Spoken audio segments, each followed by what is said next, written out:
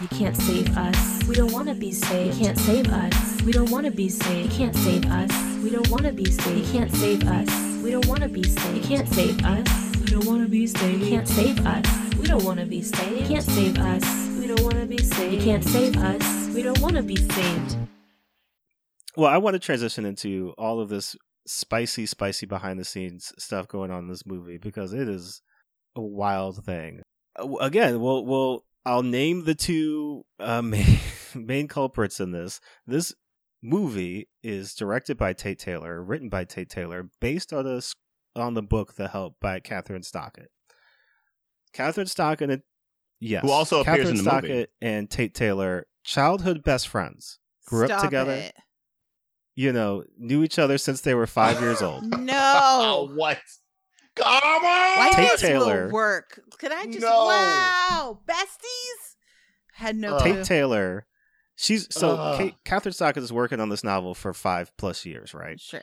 The background of the novel is that they both grew up in Mississippi. They both had black maids in their families who quote unquote raised them, right? They are. My eyebrows are reaching my hairline. Oh my god. And my jaw is near near the God, bottom what of my the shirt. They are both kind of drawing on quote unquote real life experiences of having these black women be caregivers to them as they grew up. Yuck. Catherine Stockett is working on this novel for multiple years. She keeps getting rejected. And at some point, Tate Taylor finally reads the novel and he's like, yo, this is going to be a big deal. Like, this is going to be great. You should sell me the rights to this movie. Right? Wow. Like, you should sell me the rights to this movie. This book has not been optioned yet. Like, nobody's picked up the book. He's so certain that he gets her to sell him the rights to the movie. You know, they don't disclose how much he paid for it, but they joke that it wasn't a lot. The book gets picked up, right? He starts writing the script maybe, like 10 months before the book debuts, right? So he's working on the script to the book. The book comes out, it's a hit, right? Like it's selling millions and millions of copies. It's on every book list, like everybody's talking about it, everybody loves it, right? And so studios, you're right, Oprah. Studios are like, yo, we need to make this into a movie. Who's got the rights? Oh, me, Tate Taylor. I have the rights to this movie. I would like to write, and I would like to write. I've already got a script done for this movie, and I would like to direct this movie, right? And so he is talking to the people. This is a Disney movie, right? It's a DreamWorks picture. It's, it is distributed by Walt and so Disney like Studios. he convinces Christopher Columbus, right? Who he's got of Home Alone fame. Yeah, he's got a tangential relationship with to vouch for him as director. The agreement is that he can direct the movie if Christopher Columbus is on set to ostensibly babysit him and watch over the film. So Christopher Columbus is on set every day of filming to basically watch Tate Taylor and make sure that things go the way that they're supposed to go. Has he made any movies recently? Oh, you would be surprised because here's a bit of trivia. Oh, God. He had a relationship with Octavia Spencer beforehand. Like a romantic relationship? No. Okay. Just a friendship. God, right? That was scary. Scary. Sorry. Scary. He had a friendship with her beforehand, right? Uh-huh. He introduces her to Catherine Stockett. Catherine Stockett has Octavia Spencer do the audiobook for The Help. So she does the audiobook for The Help before she gets cast in the movie. She is going on a book tour with her. I will read this quote because this is something. This is a quote from Catherine Stockett because she's talking about them going on a book tour together. And Octavia went on a book tour with me and read in African American voices. She was well prepared for this role. She was I quit. prepared for the role of African American voice. The thing she is. Oh my! Apparently, God. Tate Taylor was living with Octavia Spencer. They were roommates while he was writing the film, right? And so roommates. all of this gets put together. They make the movie, right? Going to read a few things from Tate Taylor. I'm terrified. And yeah, this has What all is been bad so coming? far. it's going to get wild. Jordan, We're no. going to talk about a couple of things. So this is from a CBS interview from Catherine Stockett, right? She's being interviewed by Bob Whitaker, and he says, I know you've heard, how dare she, a white woman from the South, write this book? Like, what is your response to that, basically? And she says, I felt that I was saying that to myself as I was writing it. When I grew up, we did not talk about race. I'm still not entirely comfortable with what I've written. And I know I didn't get it all right, but it's so important for people to explore what it must feel like to be in someone else's shoes. So she's kind of already putting it out there that, like, I mean, I don't even know if I did this right, but I felt like I had to do it. I felt like people needed to read it. This is from an NPR interview she did in 2009, where she talks about being raised in Jackson with a black maid named Dimitri. But she says the book is not autobiographical. It's fiction, but some of the facts and the settings and the backdrop, sure, that was Southern life. Having a separate bathroom for black domestic was just the way things were done. It had faded out in new homes by the time the 70s and the 80s rolled up, but certainly in my grandmother's time and when I was growing up, yeah, Dimitri's bathroom was on the side of the house. It was a separate door, and still to this day, I've never been in that room. To this day. Interesting. To this day. To this day. Now, she says that Dimitri died when she was 16, but that says when she was a child, she thought that Dimitri was treated like a queen.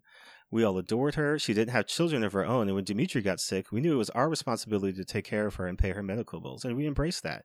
But the tricky part is, like so many families in the South, we also expected her to use a separate bathroom, to use separate utensils. What a dichotomy. What conflicting ideas that we love and embrace these women and entrust them to raise our children and to feed us and to bathe us, and we keep something as silly as a bathroom separate.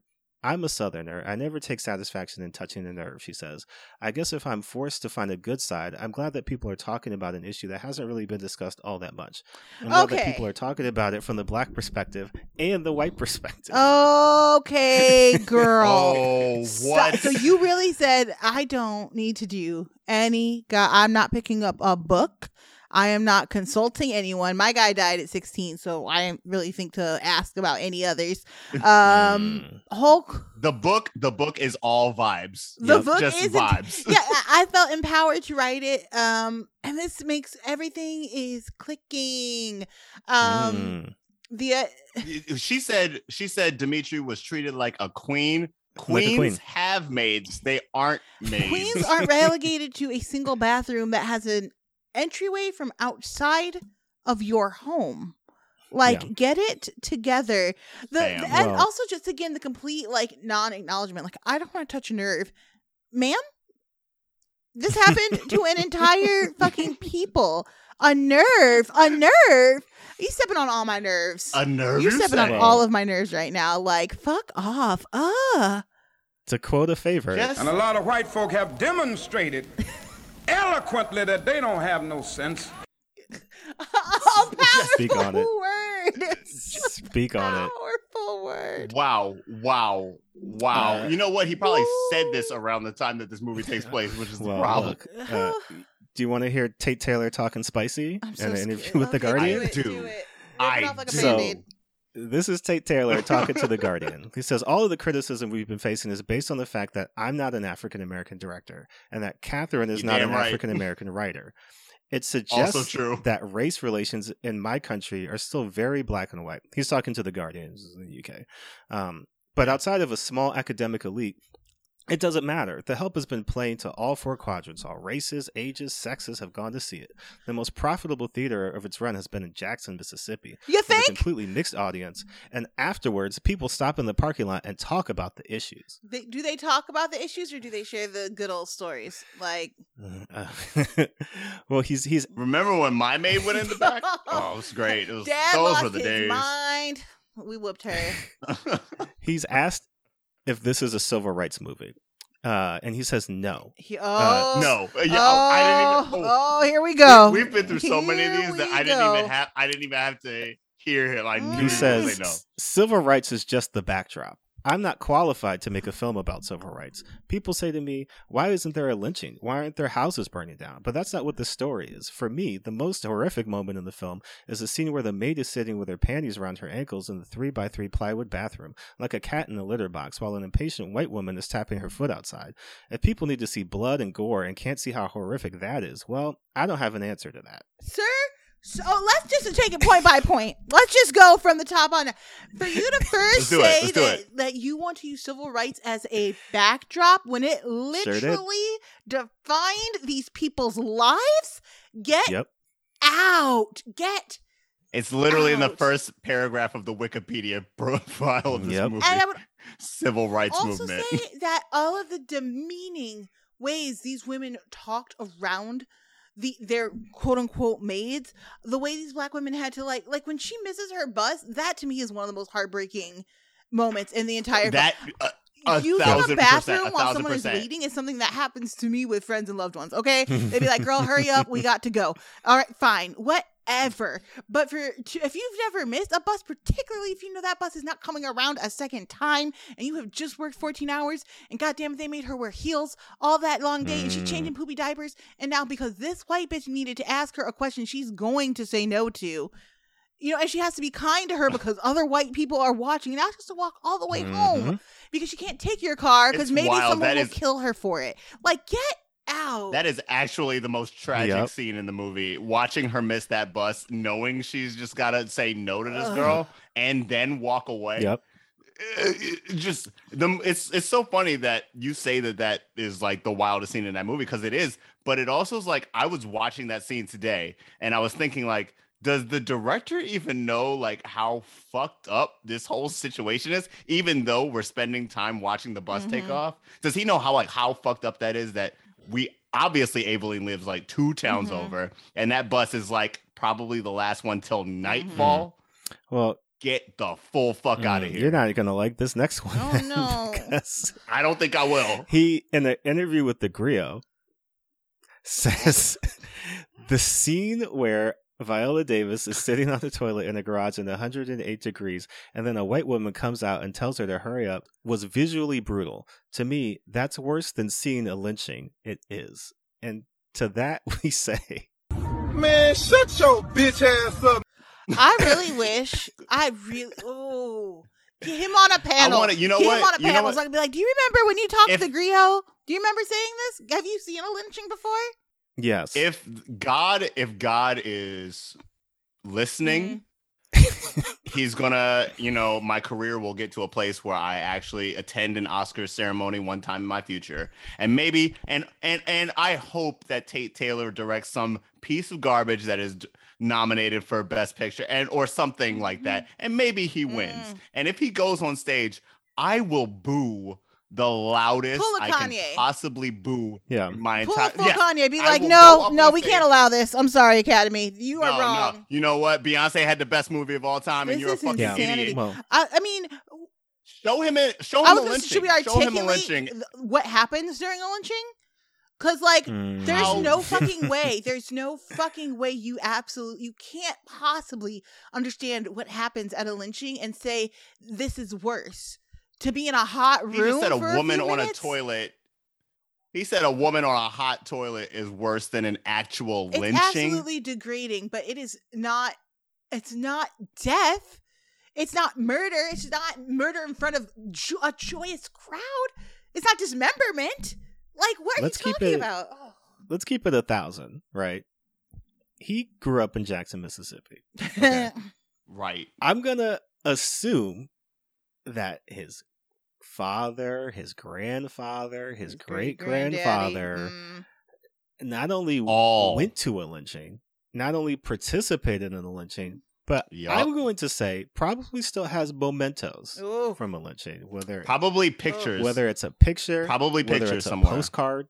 Whether it's whatever the other just horrific things that you get from one of those that are like party favors, right? How many people's parents are in pictures of lynchings at like summer barbecues? Yep. Dead serious. And so for him to say that with full knowledge of what it is, right? Like he knows there's no way that he has not seen pictures of a lynching. Like that's gotta be something that like is a big part of, you know, like what his upbringing was. Not necessarily like lynchings themselves, but like that culture of like, this is what we do and this is how we get down in so many different spaces. This is a moment of recreation for his ancestors. I'm also going to say, so this is the last thing on him, but I want to slap the shit out of him on the strength. I want to slap the shit out of him on strength. There's a couple of differences between the movie and the book. And one of the biggest differences is Skeeter, and that Skeeter is one of the like multiple characters in the book, but the book breaks it up between her POV, Minnie's POV, and Abelin's POV. This is what he had to say about that. This is from Script Magazine in 2017, where he's talking about working on the script. He says, the first change addressed Catherine's choice to tell the story in the three voices, Abeline, Minnie, Skeeter. I knew from the start that on screen the help should be predominantly Abeline's story. As our narrator, Abeline was the best one to take us on this emotional journey. The problem was that she was such a quiet character. It takes her a long time to find the courage to work with Skeeter. In the adaptation process, I realized that if I had linearly, it would be a constant struggle to maintain Abeline as a central force. That's why I made the decision to open the film with Abeline and Skeeter's first interview. It was the only way to give us a hard look at this quiet force, a way to understand Abeline's pain and silence, and ultimately the power within her that was yet to come. But sorry, go ahead. Sorry. I was just going to say, the fact that the movie just revolves around Skeeter, I think he was completely. He was thinking, Skeeter's the one for me. Oh, right? Because, wow. Because it really feels like that, right? I'm impressed. Like he's thinking that, oh, okay.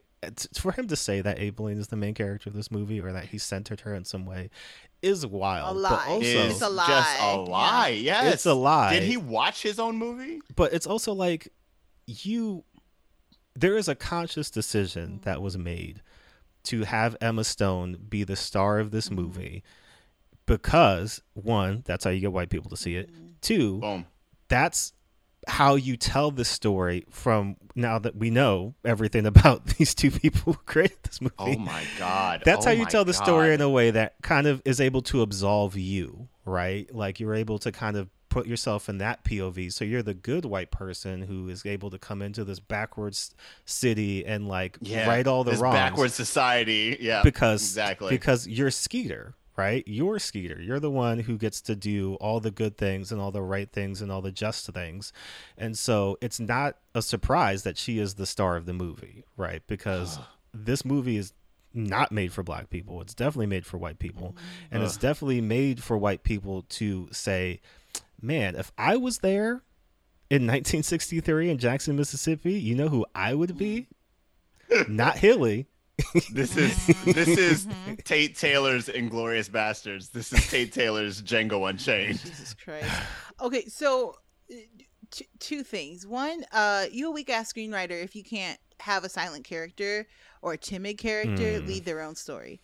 Right? That's a bullshit excuse for you to come in here and be like, right. Oh, well, of course she's fucking timid and quiet, bruh. She works in a White House, okay? She got to be. You can't be seen or heard. She creak on the wood. All of a sudden, she's in trouble, okay? Ridiculous statement. And second of all, it would have been much braver of you to write about your time period because you wasn't, around in 63 and kicking. So, like, talk to me about the 70s and 80s. And having black help then, and what that was like in Jackson, Mississippi. That's a much braver choice. Because you definitely did. Jackson, Mississippi has been probably still is wild racist. Like, yeah. I mean, like I said at the beginning, they just got rid of the stars and bars. Yep. And they didn't like it. Cameron, two last things about him. One of them is, I mean, look, you could find this out very easily. There's a whole architectural digest on it because he lives in Mississippi at the Wailoa Plantation. No. Antebellum Plantation in Churchill, Mississippi. I quit. I quit. You're gonna quit after I tell you this because boy, this is gonna be devastating for you, Cameron. In 2019, he was the director, producer, and writer of Ma. Ma. That's how that movie got made. So don't let me drink alone now. If you had any hopes of being in Ma 2, Cameron.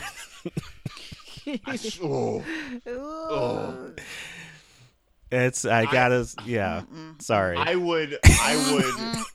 I'd be like some sort of sleeper agent on the set of Ma 2. Like, no, I'm gonna take this bitch down from the inside. I know the ancestors are cooking. They're like, just wait till this nigga get here because we got suffer. I don't know. I feel like I would set it up some situation where I need him to like come in front of the camera for some reason. I'm like, I don't understand this. Like, could you look at the script? Keep the cameras rolling because I could do it really fast. And then Tate comes over and he's like, oh yeah, what's wrong? It's like, yeah, this word right here. Well, pass. And I just like slap him real quick and it's recorded and it's on camera forever. Then I take the film and I leave and I quit the job with no money. I don't get any money, but I have the footage that I slapped the shit out of this dumbass.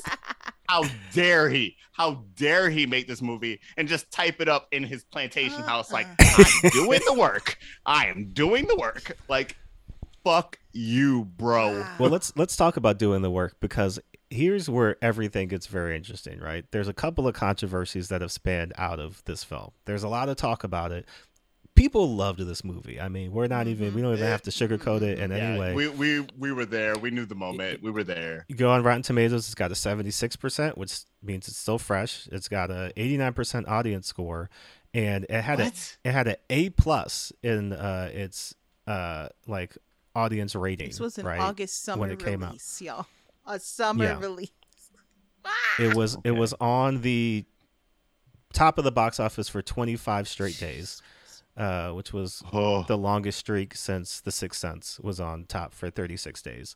Again, it made $200 and like something million. Like it was a big deal, right?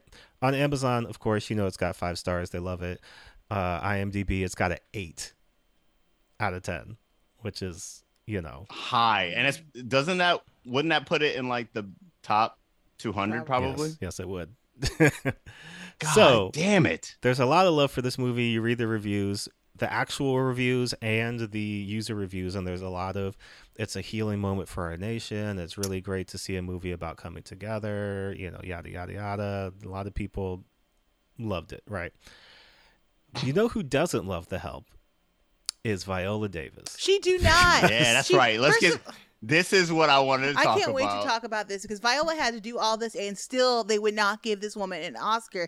And I don't know if you remember Oscar night that year, but Meryl Streep, real good friends with Viola Davis, was so pissed she won. She was livid. She said, y'all could not give Viola not one reward. Did you see the tears she brought for y'all? The pain? She brought everything to you, and you gave it to me for Iron Lady. Meryl Streep went home confused. I know Viola Davis said, this is when I'm starting my company. Fuck all these white people, never again. Well, she suffered. She suffered, and she 2018, she was like, I'm unloading the clip. I really ain't got nothing left for y'all. Because in the New York Times interview in 2018, this is like a general Q&A. A question comes up if there's any roles she regrets passing up.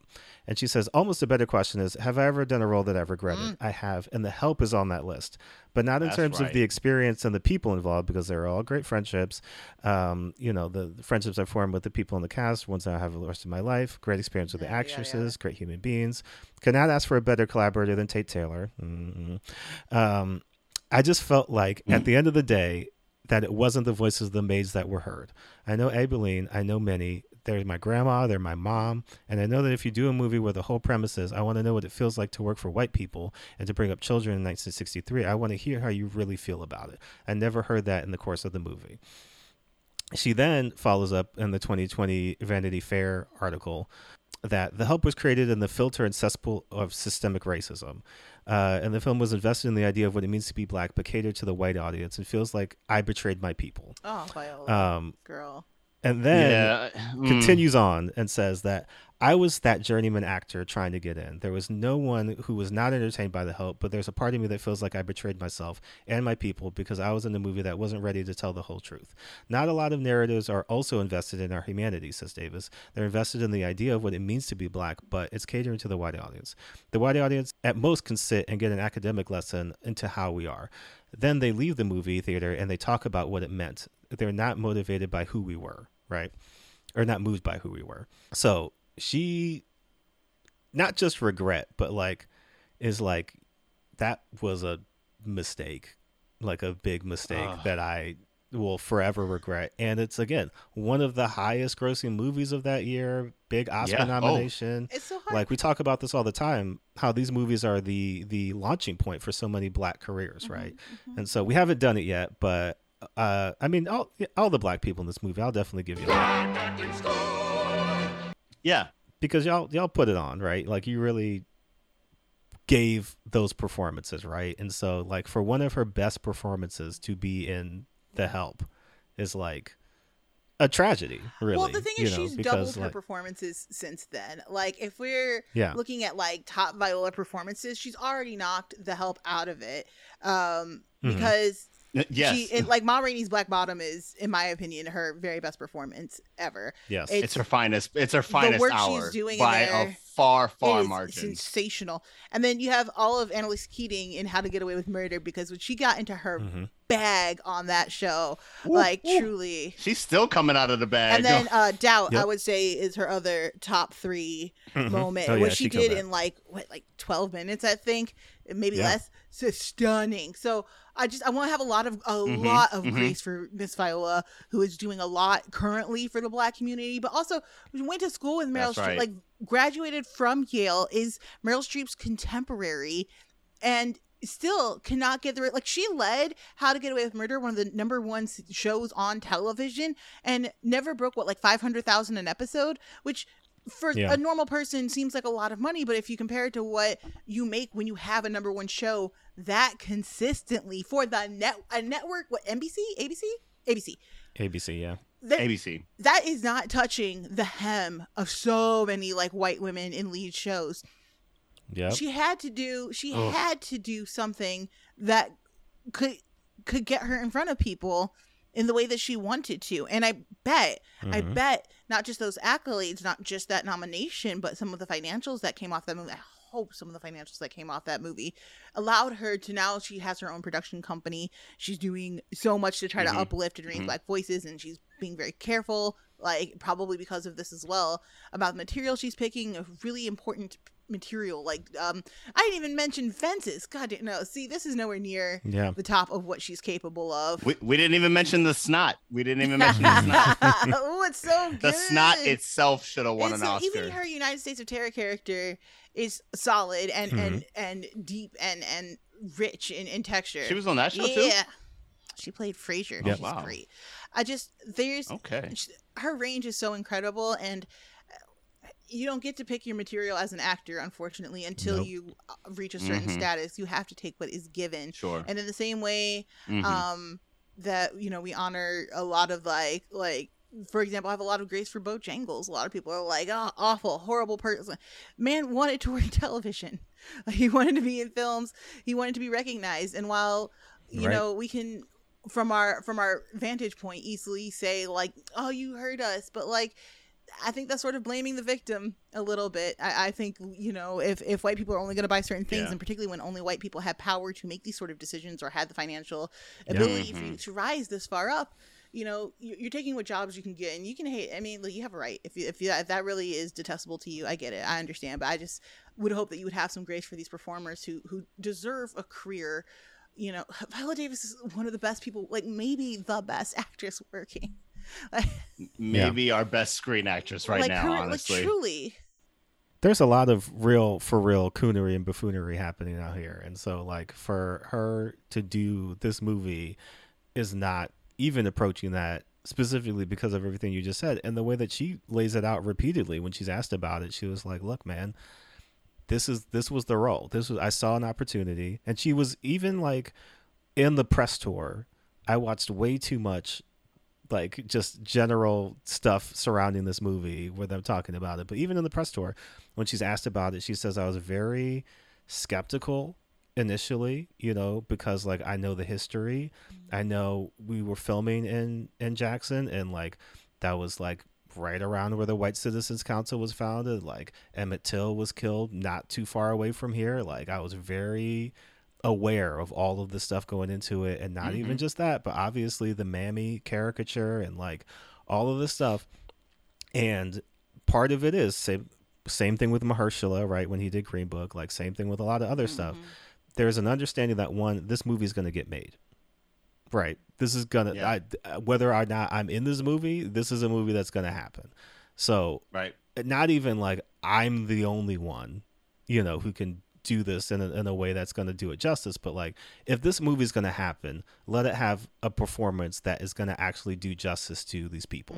Right. And so like, that was Mahershala in Green Book. He was like, look, if we're going to do a Don Shirley movie, even if it's going to be this bullshit, I'm going to give you something, right, that you can hold on to. I want to give you Don Shirley as much as I can. And, same thing with Viola. It's like, if this bullshit's going to get made, I'm going to give you a performance to hold on to, like throughout all of. She's the only reason I made it through the 2.5 hours. Oh, like, absolutely. And the first time I saw the movie, the same. Yeah. So, you hear all that, right? And then you hear this, because just last year, this was the #1 movie on Netflix for a hot minute after George Floyd was murdered because white people were looking for something to watch, and what do they find but The Help? And so this movie came back in a big way last year, and a lot of people were into it. Somebody who was not into it, Bryce Dallas Howard, who after the movie Bryce Dallas is a real was making the rounds, she posted this on her Instagram, that I'm so grateful for the friendships that came from the film are bound to something that I treasure deeply and will last a lifetime. That being said, The Help is a fictional story told through the perspective of a white character and was created by predominantly white storytellers. We can all go further. Stories are a gateway. I knew I liked Bryce. Stories are a gateway to radical empathy, and the greatest ones are catalysts for action. If you are seeking ways to learn about the civil rights movement, lynching, segregation, Jim Crow, and all the ways in which these things have an impact on us today, she then goes on to list, like a number of movies by Black people just talking about all those things, right? She's then followed up on this by the LA Times, and she continues saying, what I will say is this. What I've seen is that folks have the courage to say that, with all due respect, I love this project. I do not think you could be the filmmaker. That's a really powerful thing to say. That's an important stance to take in order to make room for true, authentic storytellers. In this transformation that's happening, there's a new freedom of expression. I'm seeing from others and feeling for myself that it's less about worrying about offending people and looking within and saying, why? What am I really scared of? And what is that reinforcing? Right now, in this time, stories are going to play a crucial role in our ability to empathize and to be inspired into action. And the storytellers who we must listen to right now and look to and learn from, there's an extraordinary body of work that centers on Black characters from Black creators. So this is okay, Bryce. The star, one of the 2 stars of this movie have come out very recently and said, yeah, it was some bullshit. Like, this movie, not good. I fucked up. And even more so, don't watch this movie. The Help. Yeah. Don't. This ain't it. But specifically this not to assuage your guilt for the murder of George Floyd. Like, that is, it's such a wild reaction to be like, I want to be comforted. I really hate this racism thing. It's I know. awful. Oh, this world is terrible and I'm crazy. Watch The Help. Watch something that'll get me Pick cozy. me up. Get cozy. Watch a hot chocolate while Black people burn in the streets. Wild. So, they. Meanwhile, I'm drinking my hot chocolate. Yeah. Pun intended. So all of that happens, right? And it's wild to watch and read, because doing all the research for this, what you see is a very real thing happening. When the movie came out and when the book came out, people loved it. I'll read a few things. I hate to do it because I respect Karen Grigsby Bates, but she was doing a review for NPR, and she said, as Black-white race relations go, this is for the book, as Black-white relations go, this could be one of the most important pieces of fiction since To Kill a Mockingbird. Oh, no. Full stop. That's period. the kind of hyperbole that we're dealing thought. with, right? Like that. God damn. That's the kind of stuff that people are saying when this book comes out, and then not necessarily repeating something similar, but really like hyping up this movie, right? And so now people in 2020, you can just, if you Google The Help, it's like 30 articles of why you shouldn't watch The Help and like why it's not a movie that has any relevance or anything to say, by the same outlets that at the time when the movie came out and the book came out were like, this is one of the most important things that's happened in media in however long, right? And so it's just wild to see. That's the work, though. That's the actual work, is being able to, as a publication, publish your own like not redaction, kind of a redaction, or at least a correction, or like a correction. A correction. Yeah. I think that's like, listen, it's the best we can hope for. We're going to, and I think particularly now, the way that films are rolled out to critics, it is just from a human element easy to get swept up in hype. You know what I mean? It's very easy to be you see it with a bunch of people and there's sort of a buzz and it's early and you were maybe excited to see the movie and you walk away being like, oh, loved it. And then you see the second time and you're like, oh, well, okay, hold on now. What did I love? You're tired. It's an immediate turnaround. It's a lot to like, and I think a lot, like Pauline Kael and a couple of others have like talked about coming back to a movie later and being like, I don't know what I was talking about that night. It must have been grouchy or something. Like, I didn't know I was in my feelings about what I was talking. I was wrong. My pee. Yeah. So yeah, I think that at the very least, if people can come back and be like, I don't know what I was on when I reviewed The Help, but that was not it.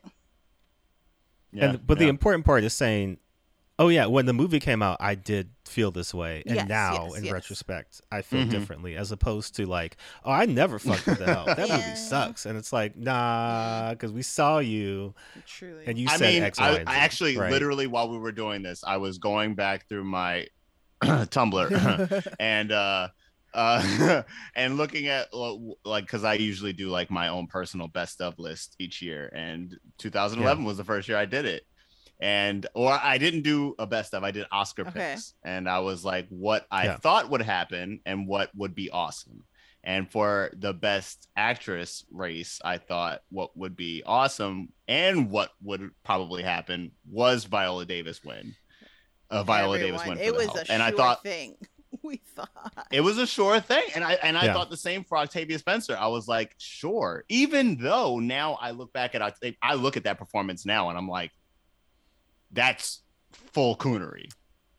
That's actual coonery in the 2020s or in the 2010s. On that. I gotta think on whether that is that full coonery. Think about it. I'm talking about the pie. I'm talking about like the way she's able to be this angry person, right? Because I don't think Octavia Spencer is really that angry. The angry voice. If I casted the movie myself, I probably would have switched the roles, honestly. I would love Viola to see, and Octavia. You know what? That is right. Yes. I would have loved to see Viola Davis say, "Eat my shit." Yeah, because she would have meant it. I would have fucking ate. And not only would she have meant it, they would have called Cameron. the police. Would she have said that, or would she have said, "Eat my"? She. Got it in, baby. That's why we got this podcast, baby. That's why we got it, man. But like for real though, like I don't think Octavia was the one to be the hard ass here. And her performance is like playing it up the whole time. Every scene she's in is like a little extra. There's a little spice on everything. Even when she goes to go work for Hilly, she's like, all right, I can be here at 7, or I can be here at 9. You know, or the fried chicken scene, which is wet. But like the whole like, you know, from getting them bags under your eyes to, you know, on a rainy day, Crisco will save your life. It's a Crisco commercial, you know what? And she that is selling it. Absolutely tips into coonery, but and specifically from the point of like, this is 100%. You could see the 1950s ad. It's like very Aunt Jemima for sure. Yeah. So I'm like, I was not feeling, especially the second time around, I was not feeling that. Yeah. And like, I feel like Octavia's putting a little bit of extra spice on that Crisco, on that fried chicken right there. There's a video that you can watch of her and Catherine Stockett on the tour of the book, where she is reading the book with her and she's doing the voices that Catherine Stockett was. And that Tate Taylor is so impressed with her African American dialect. So impressed with her AAVE. Yeah. So I will say too, final notes, so we can get into our reimagining. But like, one, if you read the book, it's written in full dialect. Like, that's a choice that Catherine Stockett made. So full dialect of the black maids talking and the way that they're talking in the movie. I haven't found any. There's those two famous retractions. I haven't been able to find anything about Emma Stone talking about the movie in recent times. Haven't found anything about Octavia Spencer talking about the movie in recent times. Haven't found anything about Jessica Chastain talking about the movie in recent times. So I don't know if that's just people aren't asking them about it, or they're just not staying a little quiet on it. It's the 10-year anniversary this year. There was no response to the 10-year anniversary of this movie. Yeah, I think we all know why there's no response. Yeah. Something that did happen, though, that I don't know if a lot of people know about, the real controversy behind the book specifically, is that Catherine Stockett got sued by the maid of her brother, who was like the family maid, because guess what her name is? Abilene. Wait, is it her whole name? Abilene Clark? It's Abilene what? Abilene. Her name is Abilene Cooper. Oof. It's spelled differently. It's spelled Ablene. Oh, so she switched an E and changed that last name just ever so slightly. But she sued Stockett, and the only reason that the case didn't go any further is because the judge ruled that the statute of limitations had run out. So like she got it was a period between when she received the book and then filed the suit that didn't line up, and so they didn't even try the case because statute of limitations in terms of defamation or whatever she was suing. She's for, like, bitch, I'm still the same person. So, key thing to know in that case, in that whole situation, Stockett's brother sided with Abilene. Even the brother was like, my shitty. sister's on some bullshit. Brother was like, yeah, that something's going on here. I know she be on some bullshit sometimes.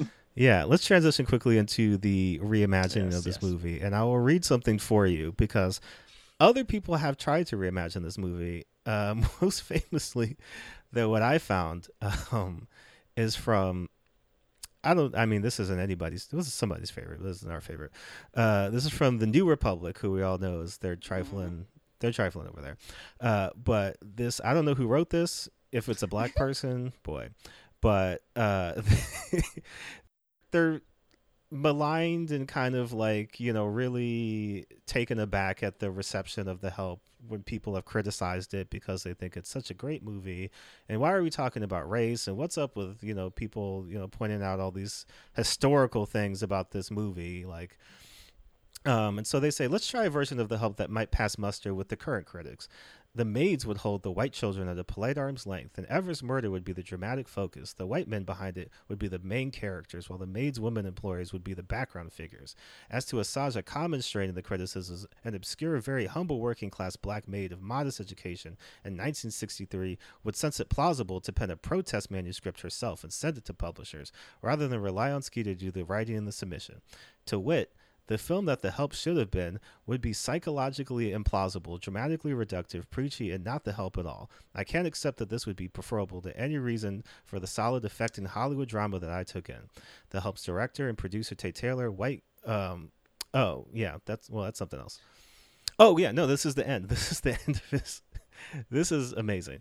The Help's director and producer Tate Taylor White grew up with a black maid. She's still alive and in the film as the first of the maids after many to testify for Skeeter. For the record, Tate brought her to the premiere of the film. Okay. Does that person know? Who wrote that has said nigga. First of all, that, but also like, so did the guy that did Birth of a Nation. Like, brought his maid to the theater and she left pissed and slapped him and was like, I quit. I named my son after you, you bitch. It is wild that got repeated over 100 years. I'm literally gobsmacked that got repeated over 100 years later. I shouldn't be shocked, but I am. Yep. Yeah, I was about to say, literally, history repeats itself all the time. Like, but then on top of that, the idea, insulted. Oh my God. Idea that a mildly educated person didn't write any of the pamphlets that happened. Again, just a complete lack of education, and also just the infantilization of Black people who worked in service, as though they had no capabilities to take care of themselves, as if they didn't organize for themselves. They didn't know any better about themselves. About the bus strike? Like, a complete lack of knowledge or recognition of what actually happened. And for you to suggest of history that this is more appropriate because this white guy knew a Black maid, bitch, you don't know half the secrets we keep from your ass. Like, and there's a reason we keep them secrets. Oh, that is infuriating. In the movie itself, Viola Davis says, "I write down my prayers every night. It's easier for me to write down these stories and tell them to you than for me to think them up." That don't make no goddamn sense. She is writing in the movie. In the movie, she is showing, it is stated that she is a capable writer, able to document her own She just stories. didn't see herself this professionally in this situation. I think people were taking that a different way. They were like, oh, she don't know how to write. She don't know how to read. Anyways, Joelle, I know you have very pointed thoughts on how to reimagine this movie. So I'd like to throw it to you to hear what you think. Again, in this section, you can always you can punt. You can say, we don't need the help. Listen, my ancestors were dope fucking people. Like, the people who got through that shit are fucking amazing, intelligent, crafty survivors. And they did it with, like, such dignity and just, like, I want their stories told. Like, I get mad when people are like, I don't want slave stories. I'm like, fuck you. My ancestors are fucking amazing. Like, I'm so proud to come from slaves. Like, they made it. And because they made it, I fucking made it. And I think it's important that we explore these stories, but I just am so tired of only being viewed in the perspective of the help or the downtrodden, right? This idea that because you were the help, you couldn't possibly have been anything else. You could only be a mother and helpful and subservient.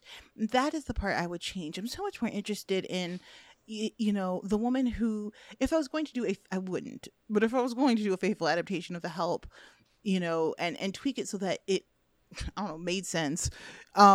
This is a woman who, like, has only a child left, who loves this child, who, that's sort of her central pride and joy, right? Like, she don't live for work. She works and she comes home. She got her church group.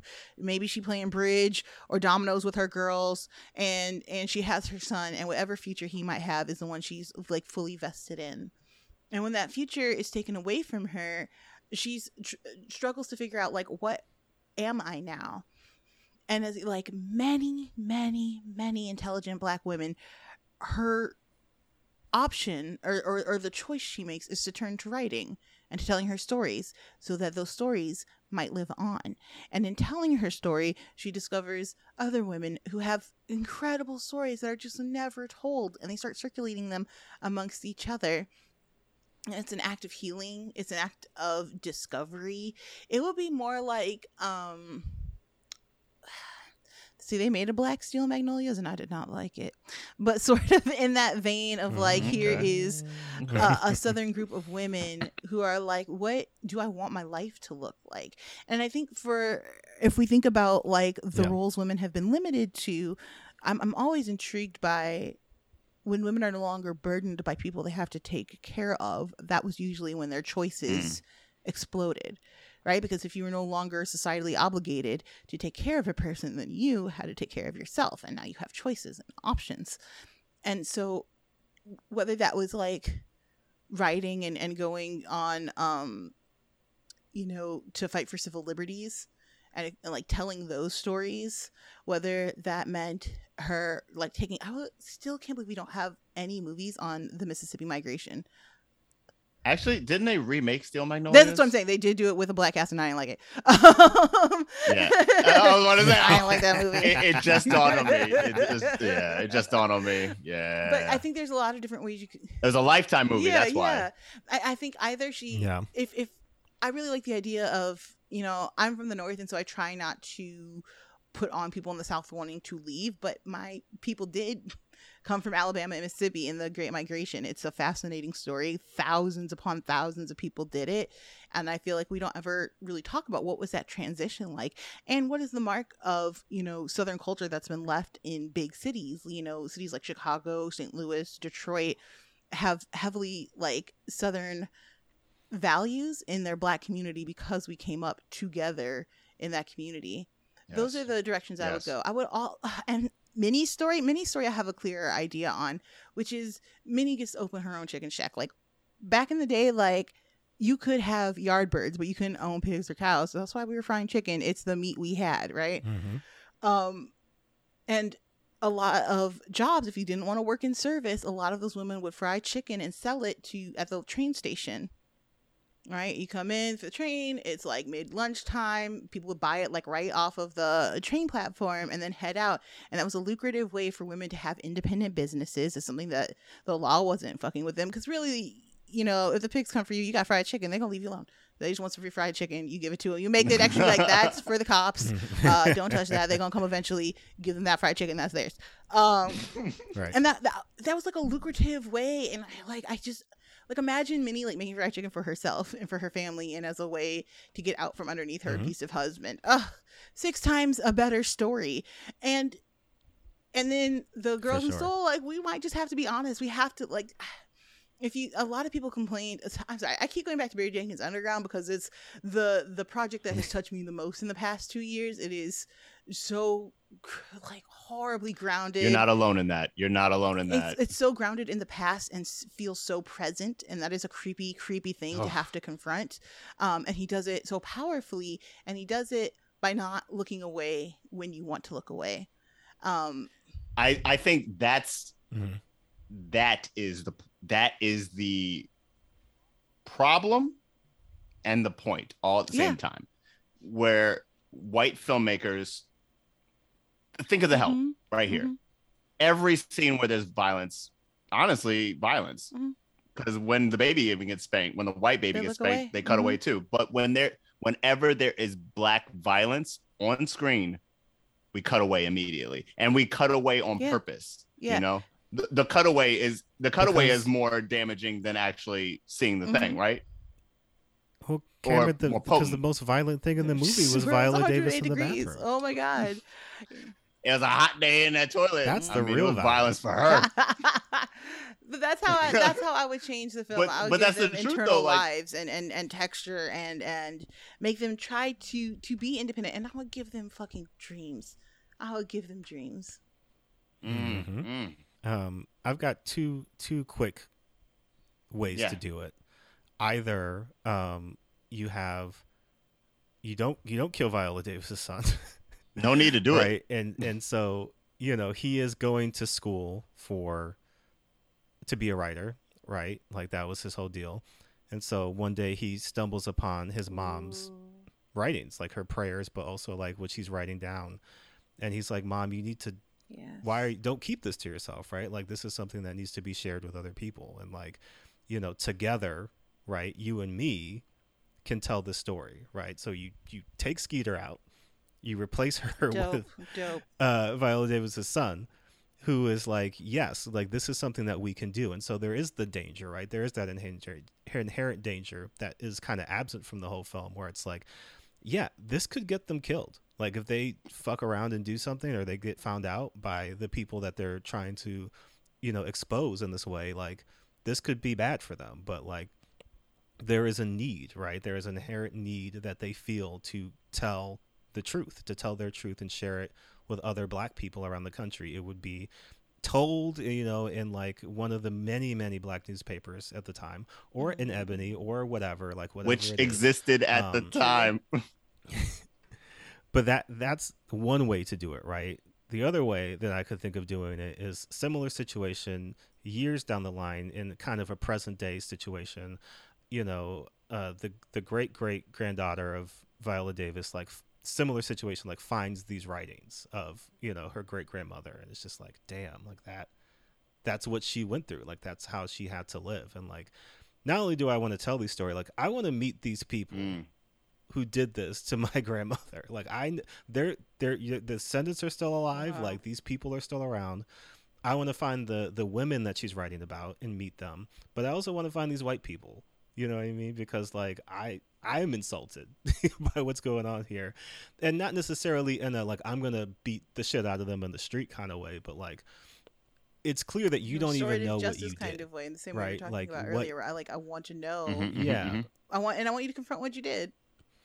Right. Like you did this to my family, and like this is still reverberating within our lives. You know what I mean? So like I want to see, in the same way that some black people are kind of like, man, I did that ancestry, and like I know the white people in my family. Like I'm seeing them on this screen, and like, do I pull up on them in some way and just say, hey, we are literally family, because somewhere down the line one of your ancestors raped one of my ancestors and like owned them, and like not do you want to talk about it necessarily, but like you should know that, right? Like that's the thing that you should have to be confronted with, because I live with it every day and you probably have never thought about it once, right? Like that kind of situation. So have that be the main impetus for it, where like she is going to find these people, like you said, Joelle, not necessarily for revenge, but for a restorative kind of way to give herself and her family, a peace of mind after. I love that. I dig all that. I dig all that. Did you have I don't really have one. I think I'll go back to my other point where Tate here wants to look away every time there's violence, and I think if a white person wants to make a movie about race, they have to deal with the worst parts of it. They have to deal with the worst parts about what their ancestors did, right? Because when I think about my ancestors were subjugated, right?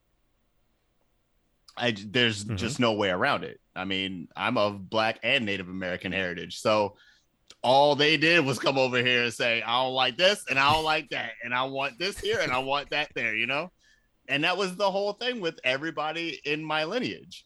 So yeah, that's the stories that are told about my people. Now, when it comes to white people and dealing with the civil rights movement and their role in it, engage with the horrors of what they did.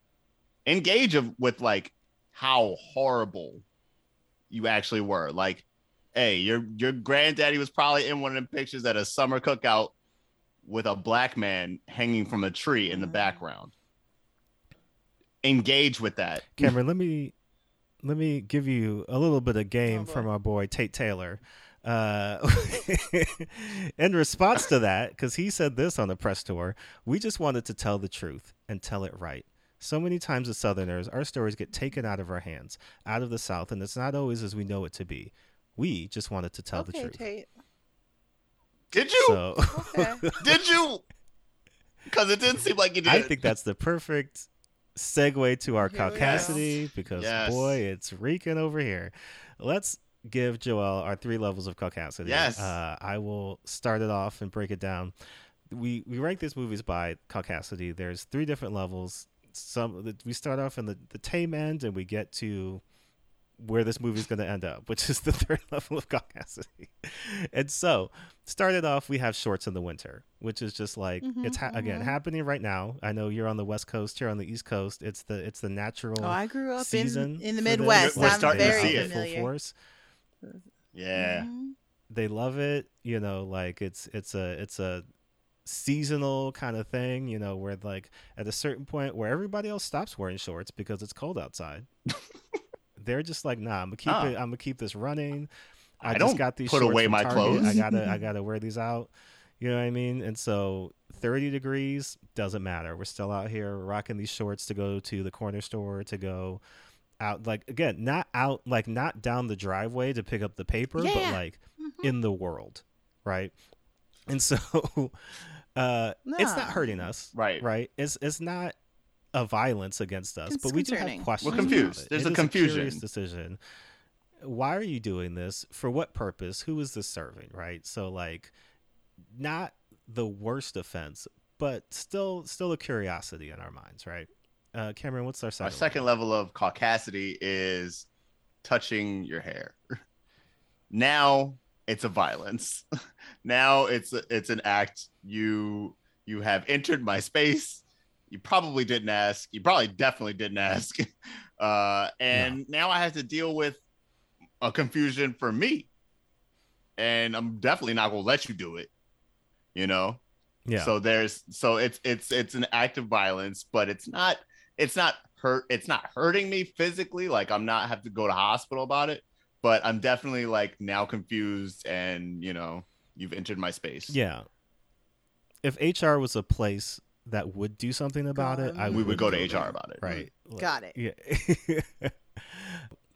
Our third level of caucasity is changed a lot. I'll give you some of the previous examples and then I'll let Cameron introduce our newest one.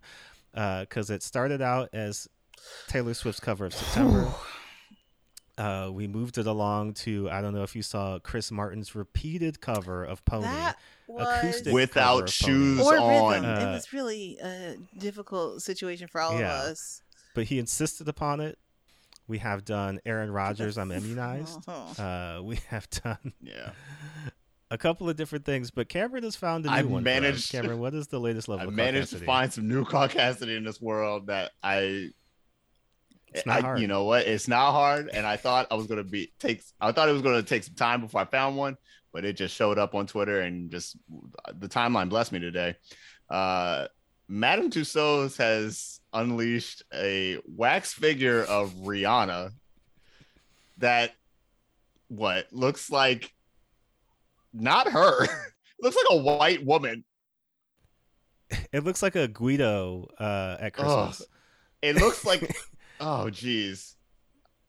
It's got real, Jersey Shore. Yeah, I'm feeling some JWoww vibes. I'm seeing your face, and I think you have maybe. Have you seen it? Have you? You're looking at it now. Understand what has happened here now?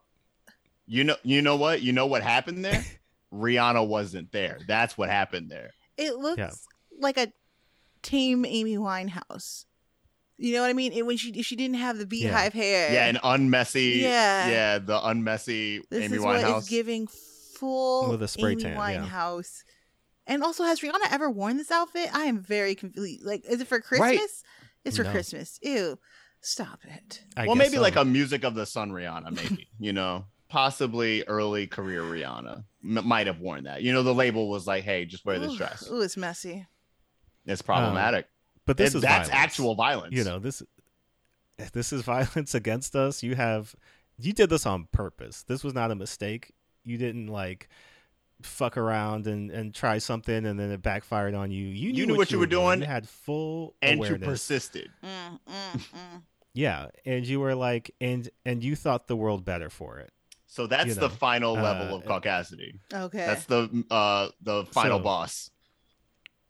I hate to assume, but Joelle, where do you place the help on our caucasity meter? Because of the depths of ignorance we had to wade through for the length of time this film ran, for making Viola Davis have to apologize for fucking anything. 2.5 hours.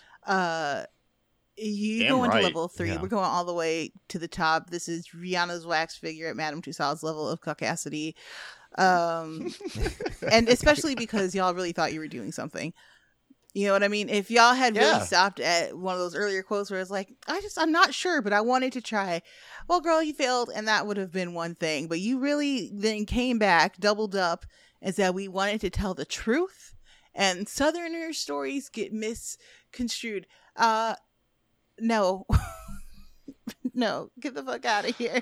I'll take it from Black Southerners. Because I've heard it many times where they're like, y'all don't understand. You have not been to the South. You don't know about the South. You don't understand what we're about. And you judge all the way up from North, not knowing shit. Okay, that's fair. Those are your daily lives lived. And we have to put some respect on that. But white people, No. True. Mm-mm. I will not only give it Rihanna's Madame Tussauds figure. I will once again just say, Man, shut your bitch ass right. up. Because my God. So again, think about the levels to this. This is a book written by a white woman who had a black maid and said, not only was this woman treated like a queen in her eyes at some point in her life, but also presumed to know her in a way that she felt comfortable writing a book about her. Again, the case never got litigated because the statute of limitations, but seemingly fairly liberally stole from the real life of a black woman, wrote a book, made millions of dollars, right? And the idea behind both her and Tate Taylor is not even this story needed to be told, not even that I needed to tell this story personally, but that I have a right to do so. It is my duty. You can't tell me that I can't do this, right? Whether or not I did it right or the way that you like it doesn't matter, because this is my story, right? Capitalization on the mind. This is my story, not the story of these black women, not the story of the civil rights movement, not the story of anything that was happening in Jackson, Mississippi. My personal story. And so because of that, I have the right to tell you about how it quote unquote was, right? And so that's how you get the help with white people who at no point in this whole thing did anybody, because there was no black people to intervene, but like said, okay, but hold a minute, just can we, before we go forward with this, we should really think about a couple things, right? No, full steam ahead. Yes, the book, great. Let's get it out there. Movie, let's get it out there. Like, I think Cameron said this when we were talking before. The book comes out in 2009. The movie comes out in 2011. You know what I mean? Like, that's a tight turnaround. Yeah. They got that thing out, and so that tells you how on board everybody was with this, that they were just like, yes, let's make this movie. It needs to be seen. It needs to be made. The fact that it came back again in 2020, where we all knew white people weren't really going to do anything, largely groundbreaking in the terms of like a come to Jesus moment. But the fact that so many of them went to The Help, that it was the #1 movie on Netflix, when I'm pretty sure that I Am Not Your Negro was also on Netflix at the same time. So many a thing that you actually could have watched was available, and you went to The Help. Foolish. Speaks volumes, right? So I gotta give it the third level, and in the same way of A Green Book and other movies of that ilk, where it's just like, it's an affront, because not only did it win awards, not only did it make millions of dollars at the box office, not only did this white man buy a plantation house with his help money, but to this day, people are still talking about it like it was not one of the most boring movies of the year. So, Cameron, again, not to presume, but where do you put The Help? So I've done a lot of thought in the last 15 seconds. Yeah.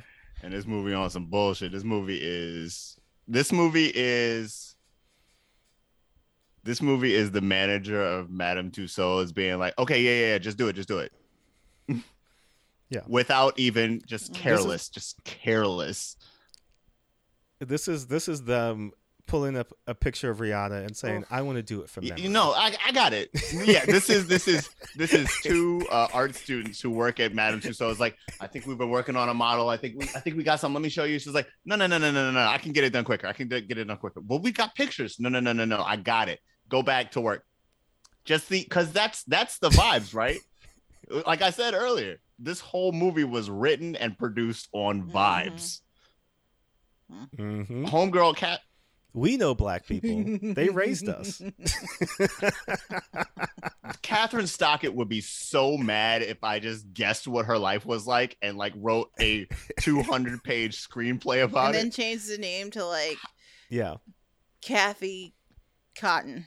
Done. Katie's sock face. I don't know. Like Katie compression socks. I don't know. Like for real, just like yo, they suck. They suck so bad for doing this. I don't want to say straight fuck them because I don't know them like that, but fuck them for real. Like if you're trying to get the mod too, if I'm trying, I'm day in and day out on this podcast. I have just ruined my Hollywood career, but like fuck them for real for like thinking that this was the work, because it's so gross to assume all of this about an entire race of people and about an entire experience in a town, right? And then like go full force and be like, nah, millions of dollars need to be spent to tell this fake story that we sort of know. You brought your maid in to tell that feel-good story. I know to tell the good. Put the maid in the movie. It sounded like she was the one that was telling that feel-good story about buying the farm so she could walk quicker to work. Hey.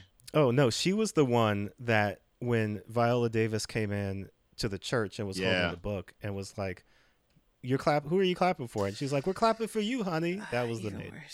He made her applaud your movie. It's just it feels mean spirited. Honestly, it feels mean spirited. It doesn't even feel like. Give her a percentage of the back end if you really care. Yeah, run me my reparations if you really want me to feel good. Run me the check. All right. Yeah. Well, Cameron, sorry to hear that you won't be in Mod 2 Return of the Mom, but... It looks like white people won't save me once again. But let's give people some movies to watch instead. And really, it could just honestly be anything. Like, I will say, if you want to know about this period of time, obviously you can watch Eyes on the Prize. Yeah. You can watch I Am Not Your Negro. There's a lot of movies that I think are just about the civil rights movement. If you want to watch something same time period, not about the civil rights, but with the black person's perspective, check out Eve's Bayou, one of my favorite movies of all goddamn time. Yep. Here's a film about women who were black, who were struggling to figure out what they were going to do with their lives, and who had some power and some agency and some cash. What? And it's even got a magical Negro that doesn't feel messed up about it, that you can actually feel good about. Yeah. Cameron, do you have any recs?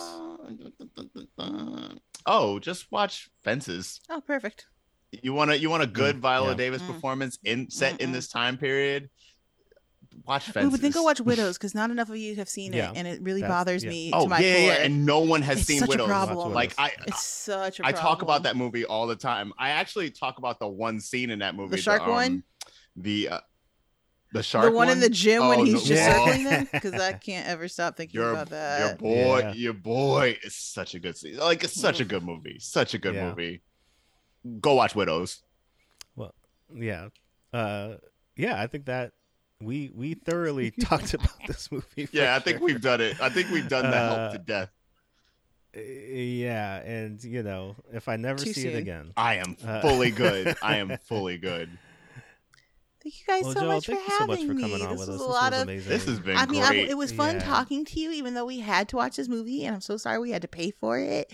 But you know what? I really feel like that payment was so that we never have to watch it again. If anyone asks our opinion, be like, there is a 3-hour-long podcast where you hear every thought I'll ever have about this movie, and that's it. Yeah. Well, and I think a movie like this, because it won't go away. Oh no. You know what I mean? Like, you would think by now, even with all the people who were down in it, there's reviews on Amazon as recent as this year, 10 stars, like the max that you can give it. Love this movie. It's great. Everybody should watch this film. So like, it's not even that all the love was from 10 years ago and people have sobered up and said, oh yeah, like this isn't really anything to watch anymore. It's like, no, people still love The Help to this day. They love the book, they love the movie, they're all in on all that shit. So obviously, yes, like it's not the move, it's not the thing to do or watch, but it isn't necessarily something that, like, I feel like Green Book has kind of receded, where people are like, all right, maybe that movie wasn't as great as we tried to make it out to be, like we were caught up in the moment. But like, for whatever reason, The Help We have to get back indoors, there. It's the same way we haven't gotten to a Dallas problem in Buyers and of Club itself. being hyper problematic yet. We'll get there. We'll get there. Yeah. Yep. But Joelle, tell everybody a little bit about where they can check out your work, what you've got going on, if they want to follow you on sure. Twitter. Where they can I'm do Joelle that Monique. at. You can find me all over the internet at Joelle Monique. That's JoelleMonique. Check me out at AV Club. I just did a piece on Insecure. I think it's coming out this Friday, but we'll see. It's just a love letter to Insecure. I also was on NPR's Pop Culture Happy Hour talking about the new Spider-Man movie, Pew Pew. So yeah, if you want to check that out, that is definitely coming out Friday.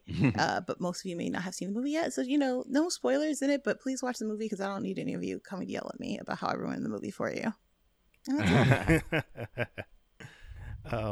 And where can people find you on? Just on at the Joelle Monique socials? all over the place. Is it just your name? Got you. Cameron, what's up with you? What do you have? We just trying to find if these white people are going to save us or not. They keep showing that they won't. So you can find me here on this podcast. You can find some of the comedy work I do at To Karen with Love on YouTube. We make silly videos there. And Fernie and Luca hopefully coming to a film festival near you. So yeah. I'm Jordan Clark. You can find me on Twitter and Instagram at JRSosa18, JRSOSA18. Comic stuff coming soon in the near future. Just gotta, get some things kind of tightened up and ready to go, but announcements should be coming soon. If you enjoy this podcast, which I hope you do, then you can follow us on Twitter at white_pod. We'll have plenty of information about the help. I'll be linking to all of the articles and things that I was referencing if you want to check those out.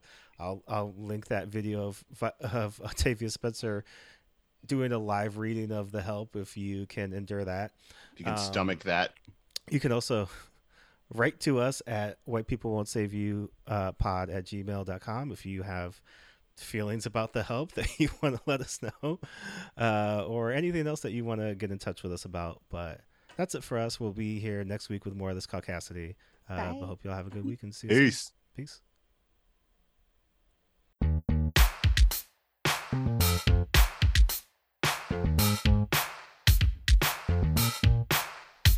You can't save us. We don't want to be saved. You can't save us. We don't want to be saved. You can't save us. We don't want to be saved. You can't save us. We don't want to be saved. You can't save us. We don't want to be saved. You can't save us. We don't want to be saved. You can't save us. We don't want to be saved. You can't save us. We don't want to be saved.